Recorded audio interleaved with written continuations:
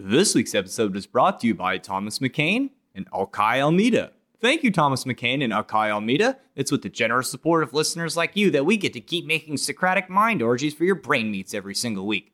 If you'd like to be the miracle that keeps this choir's lungs full of fresh helium, please visit www.patreon.com/thewholerabbit, where your monthly donation of just $5 gets you access to our entire library of extended episodes in convenient RSS feed format, which means it'll work on your favorite podcast player of choice. But that's not all. You'll get a 5x5 high-quality vinyl sticker of our cover art sent to you at no additional cost, and the keys to our Discord server, which is the meeting point after we're done robbing the Holy Mountain of its secrets. This week sees us conclude our Lord of the Rings-sized journey into the abyssal depths of Thelema, whatever the hell that is, essential holy book, the book that you've heard it all before, the thing that people think is written by Aleister Crowley in the first person because he felt like it and they wouldn't know Ankh Khonsu from the sound of their toilet makes when it breaks, because who are we kidding? If you've made it this far, it's because you're too strange to live and too rare to die. We thank you from the bottom of our little bunny hearts. Thank you, and enjoy the show.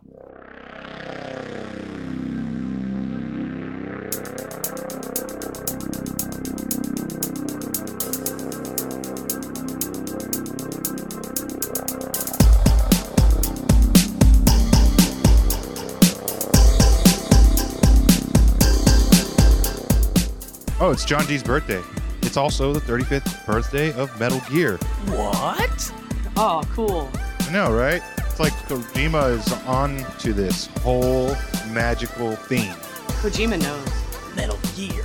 Definitely have realized some dilemmic themes in that franchise since I've joined the whole Rabbit Discord for sure. We are building up to the Metal Gear Solid Megasode. I don't know how, I don't know when, but it's gonna have to happen. Hello everybody, and welcome to The Whole Rabbit, where we don't just spend all day arguing with pedantic, self-congratulatory edgelords with enough thirst to make an undressed Trisket look like the Nile River, which they've never heard of because they've never read anything about Egypt and think it's a defense mechanism you have on a water slide. Nay, we gently collect the sarcophagal dust off of Chapter 3's second half, sprinkle in some fresh ormus, whatever that is, and let the spirit cooking begin, because this week we're discussing the conclusion of the final chapter of Thelema's holy book, the Book of the Law, Chapter 3. I'm your host, Luke Madrid, the Hack Rabbit. I'm joined this week by the Dog Lady of the Stars, Mari Sama. Oh, woo, hello. The mystically maniacal Malachor 5. Yep, hello. And the fairy dew-covered goddess of the dawn, Heka Astra. Hello. So this finally brings us to the harrowing conclusion of our ongoing series about the fundamentals of Thelema, the Book of the Law, and what it all means for our lives today. In an attempt to paint the full picture, we've looked at the brilliant revelations of Medimi and the Daughter of Fortitude in the works of Elizabethan super wizards John Dee and Edward Kelly. Happy birthday. Echoing the voice of the apocryphal Thunder Perfect Mind, discovered in time sequence with the Babylon workings of Jack Parsons, Marjorie Cameron, and L. Ron Hubbard, which emphasizes the centrality of the goddess, whose image is, as she says in her own words, great in Egypt, and known to us through the various uncredited samples and remixes, which defined the so-called greatest rap singles of all time in terms of Western philosophy and religion, with Kelly and Crowley's Book of the Law as her debut release, kicking off an era authored by her and the people on her label. So how better to wrap up the epic discussion than talking about cakes? I like cake. Delicious cake. Is it a lie, though?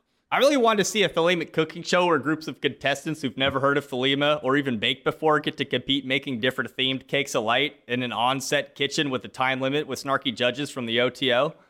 Can you imagine them looking at the recipe guide for the first time? You want me to do what? But seriously, many people have only heard of Aleister Crowley because he gets brought up tangentially alongside the 2016 Hillary Clinton campaign controversy regarding spirit cooking, which involved the likes of John Podesta, Marina Abramovic, and of course, Lady Gaga. While we're not going to discuss those people as a whole during this episode, we're going to discuss Crowley's actual spirit cooking quite a bit. What, Marina Abramovic? She's like a really old witch. She's like in her 70s, but she looks like she's 40 or 50. She goes around and does these, they call it performance art when they do the ritual, but she's like had tubs of blood and scattered it around a room and like semen and bodily fluids, and like she just like wildly paints on the wall and stuff, or like feeds it to the people that are viewing the quote unquote performance. It's like really weird. But all these elite people, they go to her for her rituals. And like, there is a famous photo of John Podesta holding up his hands, and you can see it's like your left ring finger or your right ring finger or something, but you're supposed to cut it. Eat to the pain. Yeah, eat the pain.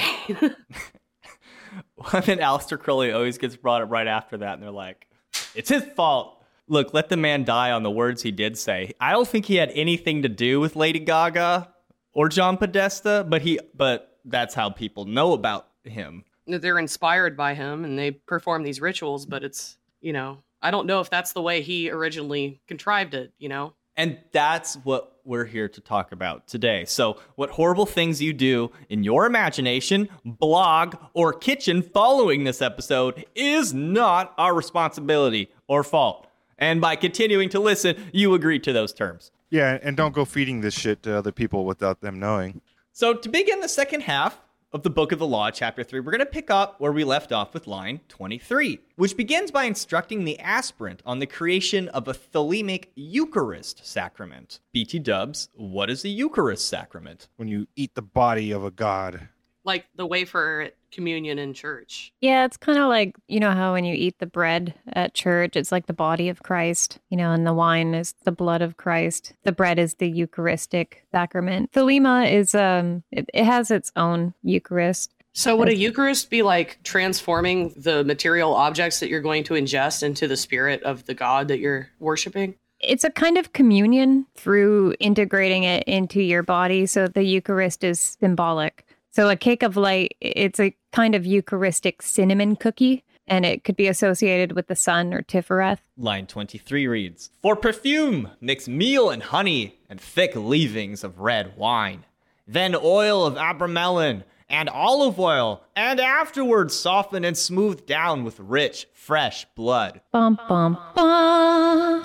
This is actually kind of interesting that you have to ingest the bodily fluids, because in tribal societies, a lot of them think that you'll gain the powers and that you'll gain the power of your enemy if you eat them. The can of worms is opening. Okay, so at some point, the strongest hunter guy just started giving up his firstborn son, and they started eating him instead. Fast forward, that's where Jesus comes in. We're supposed to eat the flesh of the Son of God to gain his strength and be saved within the tribe. It's all very old. It's like protection. Well, I'm just saying that's how old the Eucharist is. It goes back to that. It's even older than that, too. Yeah, before history. It's like when humans are not as smart as they are now, I guess. It's like an automatic assumption that if you eat something that you gain its properties. It even goes back to the Osirian myth where it's like Osiris taught people how to not be like cannibalistic and that they didn't have to be cannibalistic for this. It's a really, really old concept. And so it would make sense with the dawning of the new Aeon that there would be an update to this formula. I'll be honest, it sounds like we haven't really figured it out completely. Here he's talking about one that you're going to actually like, the perfume scent of it is the smell of the cake itself. And when you burn it, the aroma of it. Because then another one is for ingestion. That's what the next line's going to talk about. But this one is specifically for the perfume or the incense reasons. And Crowley says here, ordinary wheaten flour, leavings. He says the bee's wing of port should be good. Oil of abramelin, take 8 parts of oil of cinnamon, 4 of oil of myrrh, 2 of oil of galangal, and 7 of olive oil. I guess I should say as well, in Thelema, there's only 2 Eucharist rituals or masses, and that's the Gnostic Mass and then the Mass of the Phoenix. For anyone who's confused and doesn't know what leavings of port are, here's kind of a quick little summary that I wanted to say. Port is a sweet dessert wine, and wine leavings are the dregs, the sediment, or the sludgy stuff that's left over in a bottle of wine. It's actually a kind of dead yeast, so this helps the cookie rise. Oh. Yeah. Fun baking stuff. These dregs, these leavings, they're not the same substance as the leftover sludge that can be obtained from evaporating wine. That's entirely different. Leavings themselves can be removed from wine in several ways, including a process called cold stabilization. You know how you don't usually put red wine in the fridge? Yeah. This is why. But if you want to get leavings, Then you can chill the wine to 32 degrees Fahrenheit for a long period of time. So this is typically like 3 weeks. And that causes the sediment to form into larger crystals, and it makes them easier to remove from the wine. That sediment, that's what you want. That's the leavings. So red wines form more crystals when they're chilled than white wines do.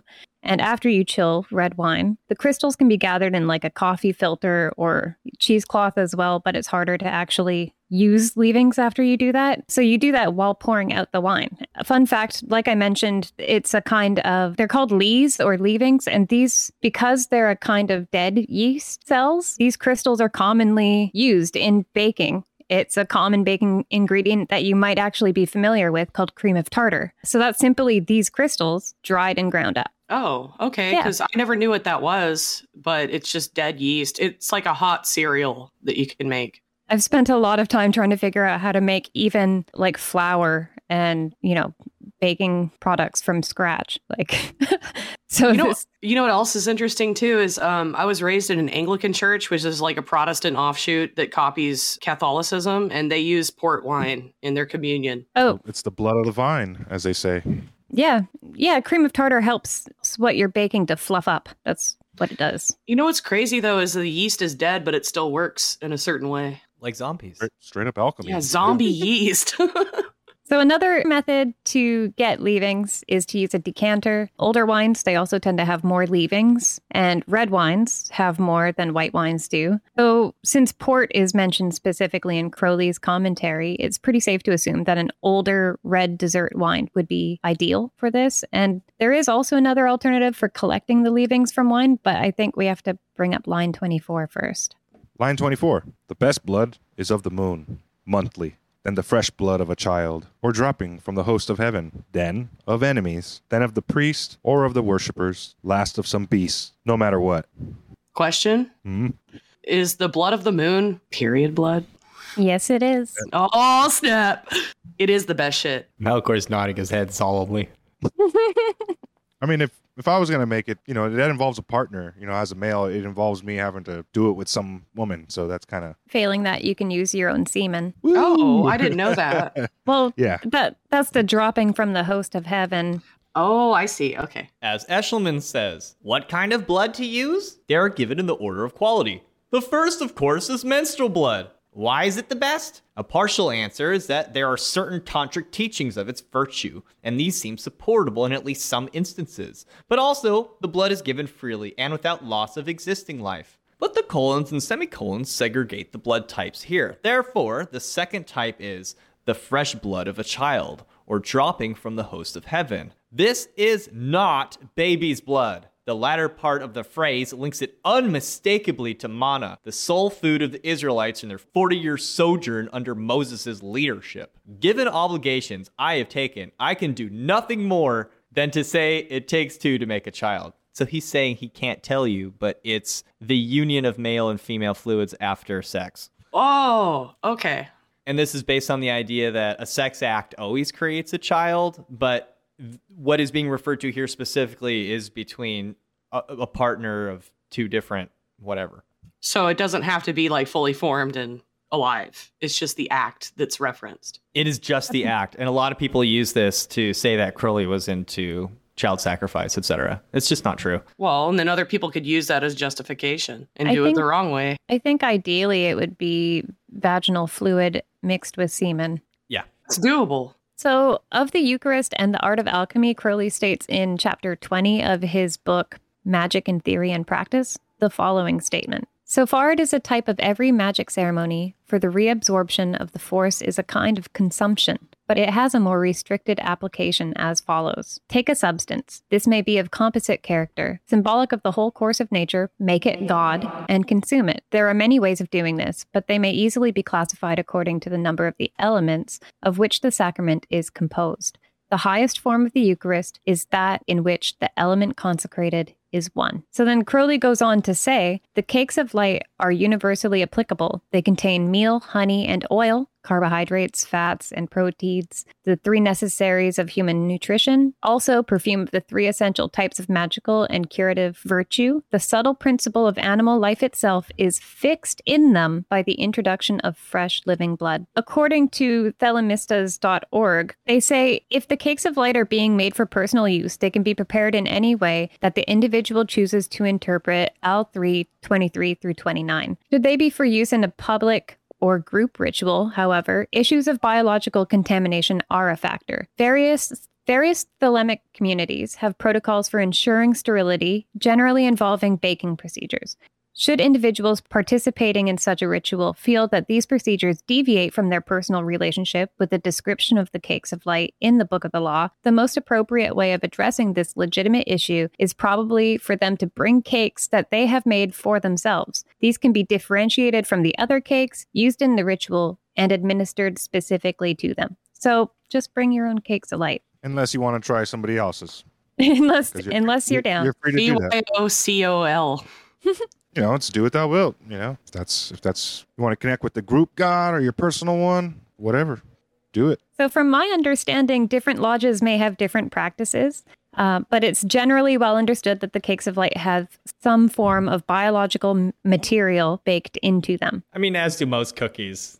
But in this case, we mean period blood and semen. Yeah, you know what I'm talking about. So due to a variety of individual comfort levels regarding that biological material, as well as dietary concerns, there have been some options made available to those attending Gnostic Mass at a lodge, especially since the Gnostic Mass is a central worship rite of the OTO. So according to the Thelema Lodge calendar, the use of blood in the cakes of light, either literal blood or a metaphor of blood, is a necessity in a properly done Gnostic Mass. The choice of source of the biological material, and I mean blood, may vary from lodge to lodge, but for congregational mass, the most commonly accepted blood appears to be from either a priest or priestess, or that of a beast. So these workarounds are outlined, sometimes a bit vaguely, and sometimes more specifically. One such commentary that is specific about the use of menstrual blood and other such biological ingredients that go into the making of the cakes can be found in the Thelema Lodge calendar in an article called Hygiene and the Mass. And in this article, it stated that due to the nature of the ingredients in the cakes and the use of them in the Gnostic Mass, that several concerns about the cakes have been addressed over the years, primarily of the question of health and safety. So it further states in that article, in view of potential health hazards involved with blood, the bishops in 1983 established the following provisions. 1. Cakes of light should be baked for at least 30 minutes in an oven at a reasonably high temperature, and blood should be added prior to baking with the abramelin oil. 2. Communicants are encouraged to provide their own cakes of light in a wrapper with their name. Such cakes may be reserved on the altar for the exclusive use of those who bring them. So bringing your own cake of light completely removes the health hazards, so long as you do wrap it individually. Likewise, any dietary restrictions can be accommodated this way for those that are, gluten-free or have allergies and such. Further outlines were then added as well regarding what is or is not appropriate in the making of the cakes of light, including specifications for not adding drugs into the cakes. Stop it, you guys. Yeah. So you're not allowed to bring your pot brownie cake of light. What? No ketamine frosting? No mushrooms? No mushrooms. This is bullshit. No LSD. This is bullshit. I don't want any of this Thelema nonsense anymore. So these outlines, they also specify that the adding of other additional ingredients like nuts or raisins is no-go. People trying to have chocolate chip cake of lights. Chocolate chip. That's just as banned as the weed nuggets. That's hilarious. You think this is chocolate flavored Thelema? Get out of here! Never take cookies from a Thelemite.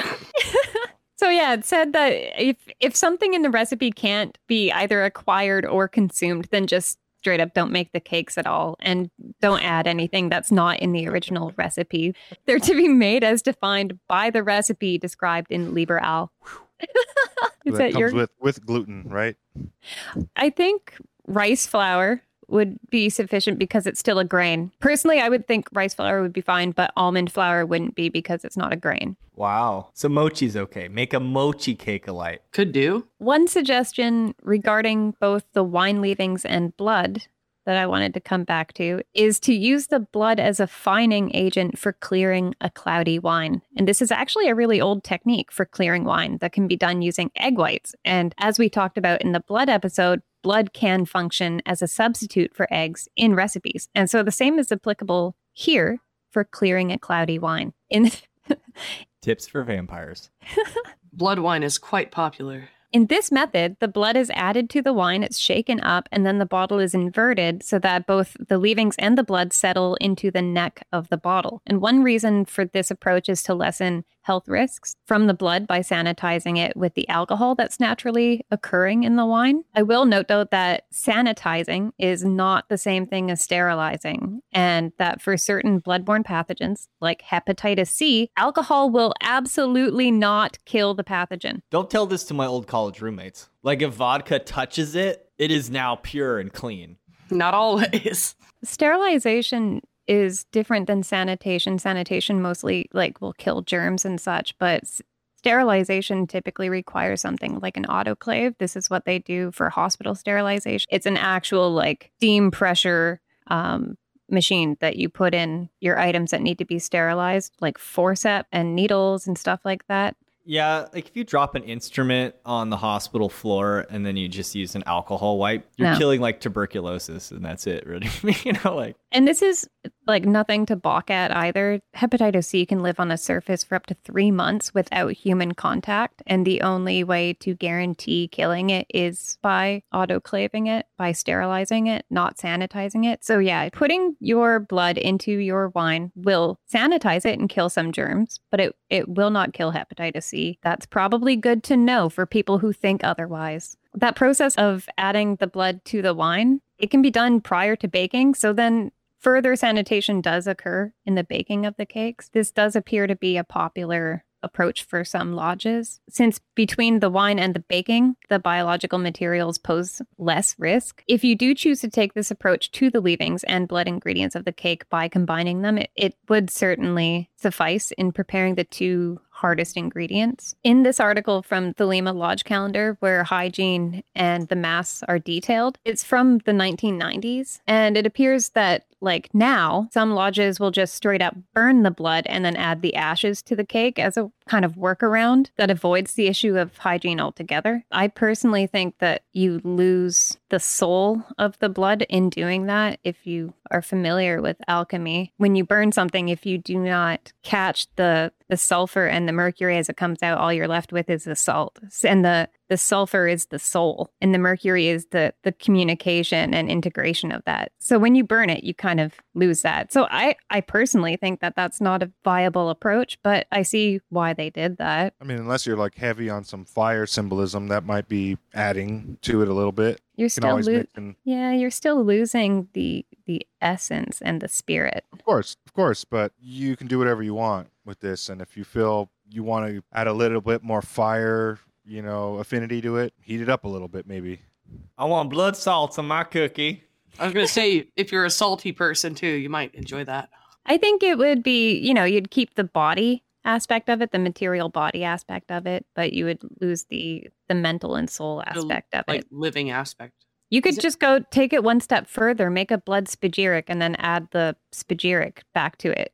Guaranteed you won't have any pathogens left in it. It would be pure. I'm 100% certain that's been done too. Sounds fun. When do you get to stab your finger and eat the pain? Barbarians. On to line 25. This burn. Of this make cakes and eat unto me. This hath also another use. Let it be laid before me and kept thick with perfumes of your orison. It shall become full of beetles, as it were, and creeping things sacred unto me. Bugs. You will eat the bugs. And you will be happy. I love beetles. Yeah, there's jewel beetles of various kinds, and they look like solid gold, solid silver, or just shiny green. I was like, wow. There's a kind of jewel beetle that's like a rainbow green kind of color. All right, let's talk about what this means. Leave cakes on the altar and keep it thick with the perfume of your orison. So you got to sprinkle the altar cookie with pussy juice until creepy crawlies appear and then burn it? Is that what it's saying? That's what it's saying, isn't it? Like a brush, just flick the liquids at it. Just dab the meat flaps on them. Is it kind of like an aspergus? Like, Yes. you know, Just yes. Crowley mentions that these things never smelled like much besides burnt pie crust. They just don't smell like much, except a cooking experiment gone wrong. Eshelman says, Crowley tried these experiments and obtained staggeringly good results, exactly as described. The method is to place the perfume before a statue of Horus, or perhaps a stele would do, and do adorningly pray often before this. Knowing Thelemites, that probably means humping. One can expect that some sort of vermin would eventually result. Aleister Crowley's results were quite extraordinary. I bet he attracted some dung beetles. It notes somewhere in here that they were a black beetle with a large horn in the middle, that they were never seen in the area before. Yeah, he captured it, right? And then, like, took it to some entomologists, and They're like, wow, this is a new species for here. what a weirdo. So I think this line ends with a pretty obvious reference to Khepri, the Egyptian god that was represented by a scarab beetle. We've talked about Khepri a few times as he's an aspect of Ra. He symbolizes the force and movement of the sun across the sky. Symbolically speaking, these are cakes of union, creation, and divinity. And they're, cakes, cookies, wafers, however you like to call them. They're symbolic also of the sun, like I mentioned before. So I just kind of wanted to talk a little bit about the use of bread itself and baked goods, because bread is symbolic of the union of creative forces. The seed in the darkness of the womb, which grows, is harvested and made into the bread. So you know how some people sometimes call a baby in the womb a bun in the oven? Oh, yeah. Yeah. So the symbolism of laying the products of union before divinity and consuming it as a form of nourishing integration with divinity is here in this line of the book. And I think it's interesting to point out the relationship to Isis here and the bread in ancient Egypt.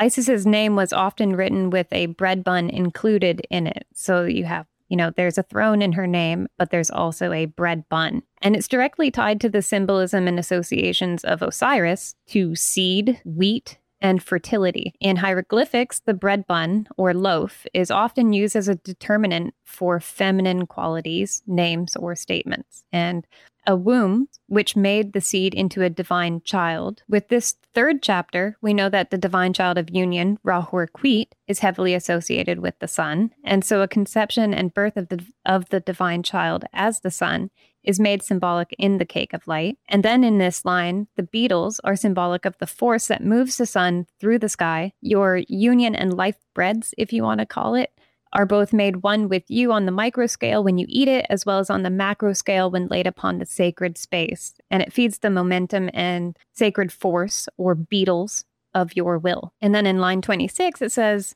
"These slay, naming your enemies, and they shall fall before you." So I think he's saying to slay the beetles in this line. And for me, it translates as a method of protection through symbolic association. By naming the beetles as your enemies, it kind of symbolizes identifying and destroying the force of your enemies, their Khepri. These enemies could be any force which would seek to feed upon your divine manifestation, laying the power in which their sun is pushed across the sky. And I think this may be metaphorical, but if you actually have beetles and other creepy crawlies running around your altar, then you kind of might want to slay them anyways for your own house and personal hygiene. So I don't see why not. Like, why not name opposing forces while doing this? I think it kind of works on multiple levels. This is one of those sections where I feel, of all the lines to take literally in the Book of the Law, these seem to be the most tempting. And it's hard to imagine anything but creating cookies, setting them on your altar, letting beetles show up, and then killing them, naming your enemies. But what if there is a metaphorical aspect to this as well? And this is representing something in meditation or through the works in one's life?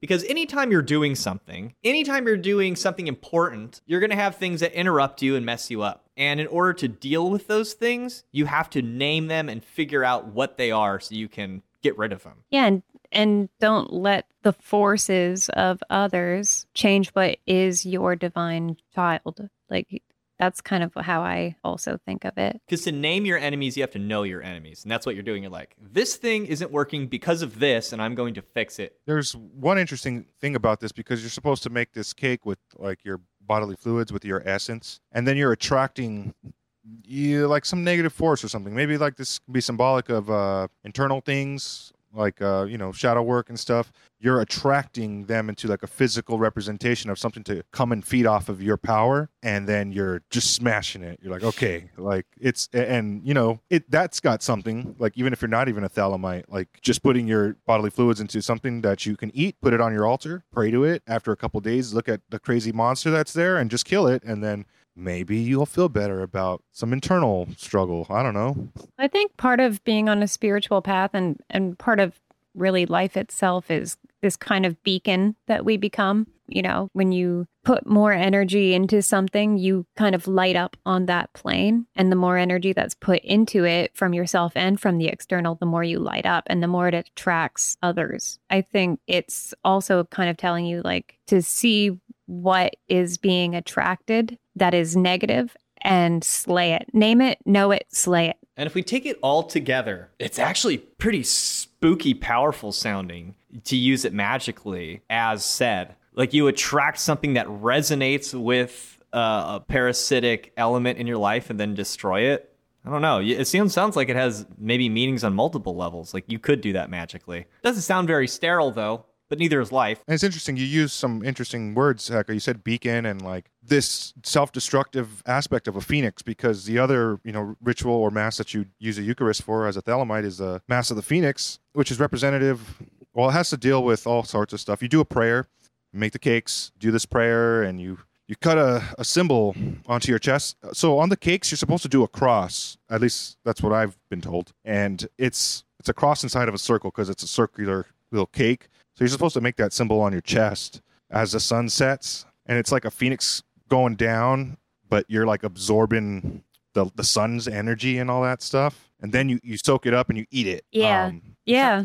That's like what you're talking about with Nephthys. That sounds sacred to her with the X's and the fading sunlight of the day and the nourishing yourself with it. It's related to the Benben, which is a really cool Egyptian god I've talked about a couple times here, but it's one of the earliest depictions of the phoenix, and so that's why it's called the Mass of the Phoenix. But it's an Egyptian thing. To call that kind of beacon and the attractive qualities of it the lighthouse effect, because you're pretty much being like, here I am, whether you know it or not. Yeah, and it's the top of the pyramid. Yeah, it's the top of the pyramid, which is like a beacon. If you're in the desert, this shining gold fireball at the top of the pyramid. It's pretty awesome. Yeah, the pyramidal Ben would have been shiny AF. Mm-hmm. They made sure of it. That's so cool. Well, that's the hill I'm going to die on. If you remove Egypt and Egyptian wisdom from Thelema, it makes a lot less sense. It's a lot more gobbledygook by a large degree. Personally, I think anyone who says that there is no Egyptian wisdom in Thelema says that because they don't know any Egyptian wisdom. I'm too weird to have friends in the occult. I'm sorry. Just you guys and gals. That's it. I don't know. This is why we can't have nice things. They shouldn't let me go on Twitter. They did not let me on TikTok, so I think we're doing something right. Some bridges somewhere will not be burned. Line 27. Also, these shall breed lust and power of lust in you at the eating thereof. I'm pretty sure this line is in reference to the cakes of light and not the beetles. What about the enemies? Don't eat the beetles. I mean, do if you want, but I'm pretty sure it's in reference to the cakes of light. No, I'm pretty sure it's the band, the Beatles. Eat them. I'm laughing at this. There's still one left. Now's your chance. I've never tried this. Never made a cake of light myself. I've never listened to the Beatles, ever. Oh, what? I grew up on that shit. Strawberry Fields Forever. That's a later one. I was laughing at the comment. Eats the bugs. You will eat the bugs and you will be happy. And you will own nothing. Line 28. Also ye shall be strong in war. Crowley's comment here says to look to the conclusion of the first Aether as mentioned in the vision and the voice. A narrative description of what Aleister Crowley saw scrying the Aethers. Mighty, mighty, mighty, yeah, thrice and 4 times mighty art thou. He hath risen up against thee shall be thrown down. Thou shalt rise not so much as thy little finger against him, and he that speaketh evil against thee shall be put to shame, though thy lips utter not the littlest syllable against him. And he that thinketh evil concerning thee shall be confounded in his thought, although in thy mind arise not the least thought of him. And they shall be brought unto subjection unto thee and serve thee, though thou willest it not. And it shall be unto them a grace and a sacrament, and ye shall sit down together at the supernal banquet, and ye shall feast upon the honey of the gods, and be drunk upon the dew of immortality. For I am Horus, the crowned and conquering child whom thou knowest not. Damn, dude, calm down. Just to sum this up, I think it's kind of straightforward, this line. You're going to just be a badass if you do this stuff. Line 29. Moreover, be they long kept, it is better, for they swell with my force, all before me. I tend to think of this line more metaphorically speaking, but I've also left offerings out for long periods of time until it's on the verge of being hazardous before moving it outside. And I actually ended up just making a little spot specifically for offerings outside just so I could leave it and let nature take its course. But raccoons. Raccoons. Bugs. Let raccoons take their course. Seagulls. Squirrels, mostly. But I guess it's okay to leave the cake of light for a long time, apparently. It's interesting. If you were to eat the beetles, it's like that's the smashing you'd be doing. And with your mouth, you would be speaking their name as you do it. Crunch, crunch, crunch. I mean, because, it says like Crowley never did the experiment for a while, at least. Is this one of the reasons why there were health hazards at the Abbey of Thelema? Wasn't that a thing? They just kept leaving cakes of light all over the place, and they got cockroaches and raccoons. Nah, man, this one's still good. It's only been there for 3 weeks, bro. Doesn't you have? Let's just cut the mold off, and you can still eat it. Blood from a cat's face. They went full crack fox in that place, I hear. Not much of a goblet, is it? More like half a tennis ball. Line 30. My altar is of open brasswork, burned thereon in silver or gold. Be bougie about it. Line 31. There cometh a rich man from the west, who shall pour his gold upon thee. Clearly, this is talking about Santa Claus, right? Yes. I'm inclined to agree with James Eshelman's interpretation of the rich man from the West as having to do with the holy guardian angel. And the West is obviously associated with the setting of the sun, and as such, with death. Oh. And the holy guardian angel contact often coincides with ego death. And the reference to gold would appear to be like the spiritual riches gained from such an experience. Yeah, Tifereth, holy guardian angel stuff. Totally. Oh, that makes it make a lot more sense. I think Crowley took it literally. He was like, I'm still waiting for some dude to show up who's rich. My sugar daddy. Hey, Mr. Crowley from across the waters. I was hunting some food and I found some of this stuff. Y'all want to do magic in my backyard? So sorry. I got lots of critters you can make your stuff out of. Oh, Jesus. Said Western, man, not Southern. To him, it's from the West. He's just sticking it out in his gingham skirt, waiting. Line 32, from gold forged steel. I also agree with Eshelman's commentary on this about how great strength comes from the knowledge and conversation of the holy guardian angel, and how this gold, being richness, forges steel, being strength. Yeah, it just doesn't make any other sort of sense, to be fair. Yeah, and, gold is the sun and iron is Mars. That's the path from Tifereth to Gevura, which is the sun and Mars, gold and iron. And it's path 22, which is the lust card and its adjustment or justice on the tree. So there is some strength in knowledge and conversation with the holy guardian angel. And that brings us back to the 1 in 8, because it's the ox goad. It's the ox in the ox goad, which was a huge central theme of book 2. And then that would lead the aspirant to strength. Huh, that's really interesting. I agree. Line 33. Be ready to fly or to smite. So a force of strength is used both in fighting and fleeing accordingly. It's pretty necessary in both those situations. Oh, fight or flight. Yeah, this is highly related to that. If you have no strength, you can't flight. You can't do the flight either, right? This is also kind of indicative of choosing your battles. So with true strength, you will have the ability to pick when it is appropriate to use it and when it's appropriate to step back. Yeah. And that corresponds with the justice card as well. Ah, perfect. Yeah. Line 34. But your holy place shall be untouched throughout the centuries. Though with fire and sword it be burnt down and shattered, yet an invisible house there standeth, and shall stand until the fall of the great equinox, when Rumachus shall arise, and the double-wanded one assume my throne and place. Another prophet shall arise, and bring fresh fever from the skies. Another woman shall awake the lust and worship of the snake. Another soul of God and beast shall mingle in the globed priest. Another sacrifice shall stain the tomb. Another king shall reign, and blessing no longer be poured to the hawk-headed mystical lord. So Hrumachus, or Harmachus, is the Greek rendering of Herakti, the new morning sun, the renewal, a new day. Harmachus is also associated with the Sphinx at Giza, which looks towards the east, where the sun rises. Eshelman says, Hoor-Khuit is the dawning sun. He therefore symbolizes any new course of events. The double-wanded one is Themaist, of dual form as Themaeus and Themaet, from whom the Greeks derived Themis, the goddess of justice. Now we're really on it, huh? Now we're Some tarot really stuff. spirit cooking. It's the 8th card. It comes up over and over and over in this book, and it's because it's trying to tell us we're moving from the divine right of kings to the age of justice. It's a massive overhaul. So it makes sense that if people are like, oh, it's the age of Ma'at, it sort of is anyway, even if they're wrong.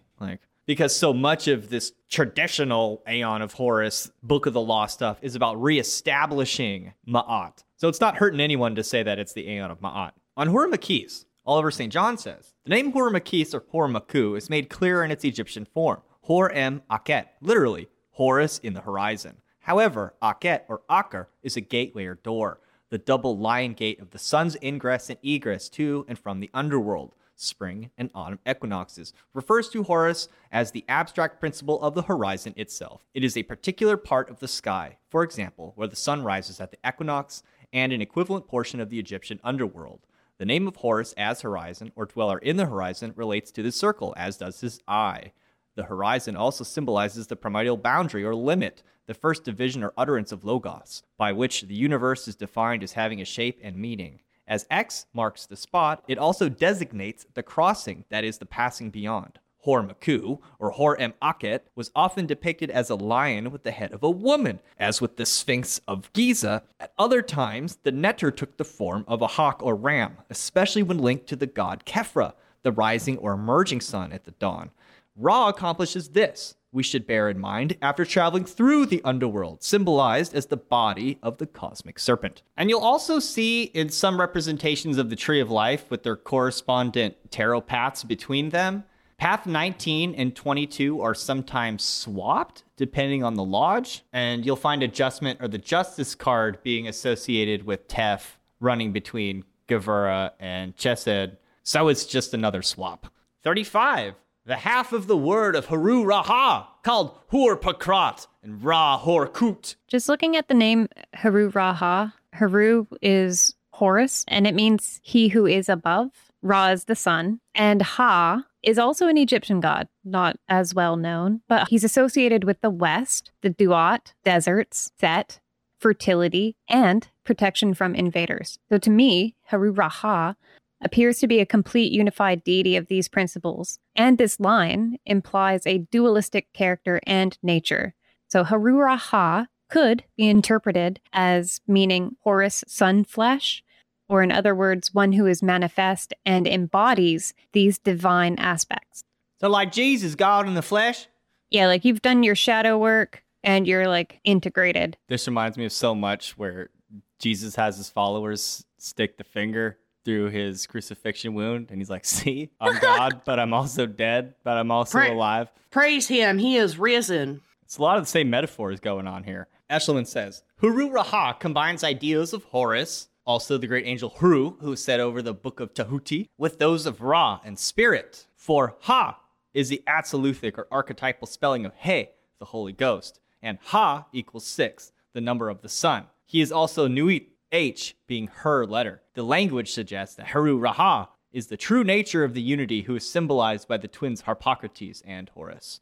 Hoor-Pakrat, being Horus a child, Harpocrates, he's, you'll recognize him as being shown with his forefinger on his mouth. It symbolizes the taking in of knowledge and nourishment, the one who's in the process of learning and receiving nourishment. So traditionally, his mother Isis hides him from Set during his childhood. And during Horus's hiding, Isis protects him, and her twin sister Nephthys is commonly regarded as his primary wet nurse, though that role was also shared with other goddesses. Isis is associated with the ascension of the sun from dawn until noon, and Nephthys, the descent from noon until dusk. So Isis is associated with birth, growth, and life, and Nephthys with decline, death, and decay. And they were both very important goddesses. They're described as twin sisters due to this dual relationship of the same energy. The Lion King's circle of life comes to mind for me with this. So during Horus the Child's hiding from Set, the crocodile god Sobek teaches him combat and war, while Isis teaches him love and magic. Since this line mentions Ra-Hoor-Khuit, who is portrayed graphically on the Stele of Revealing as Ra-Hoor-Khuit,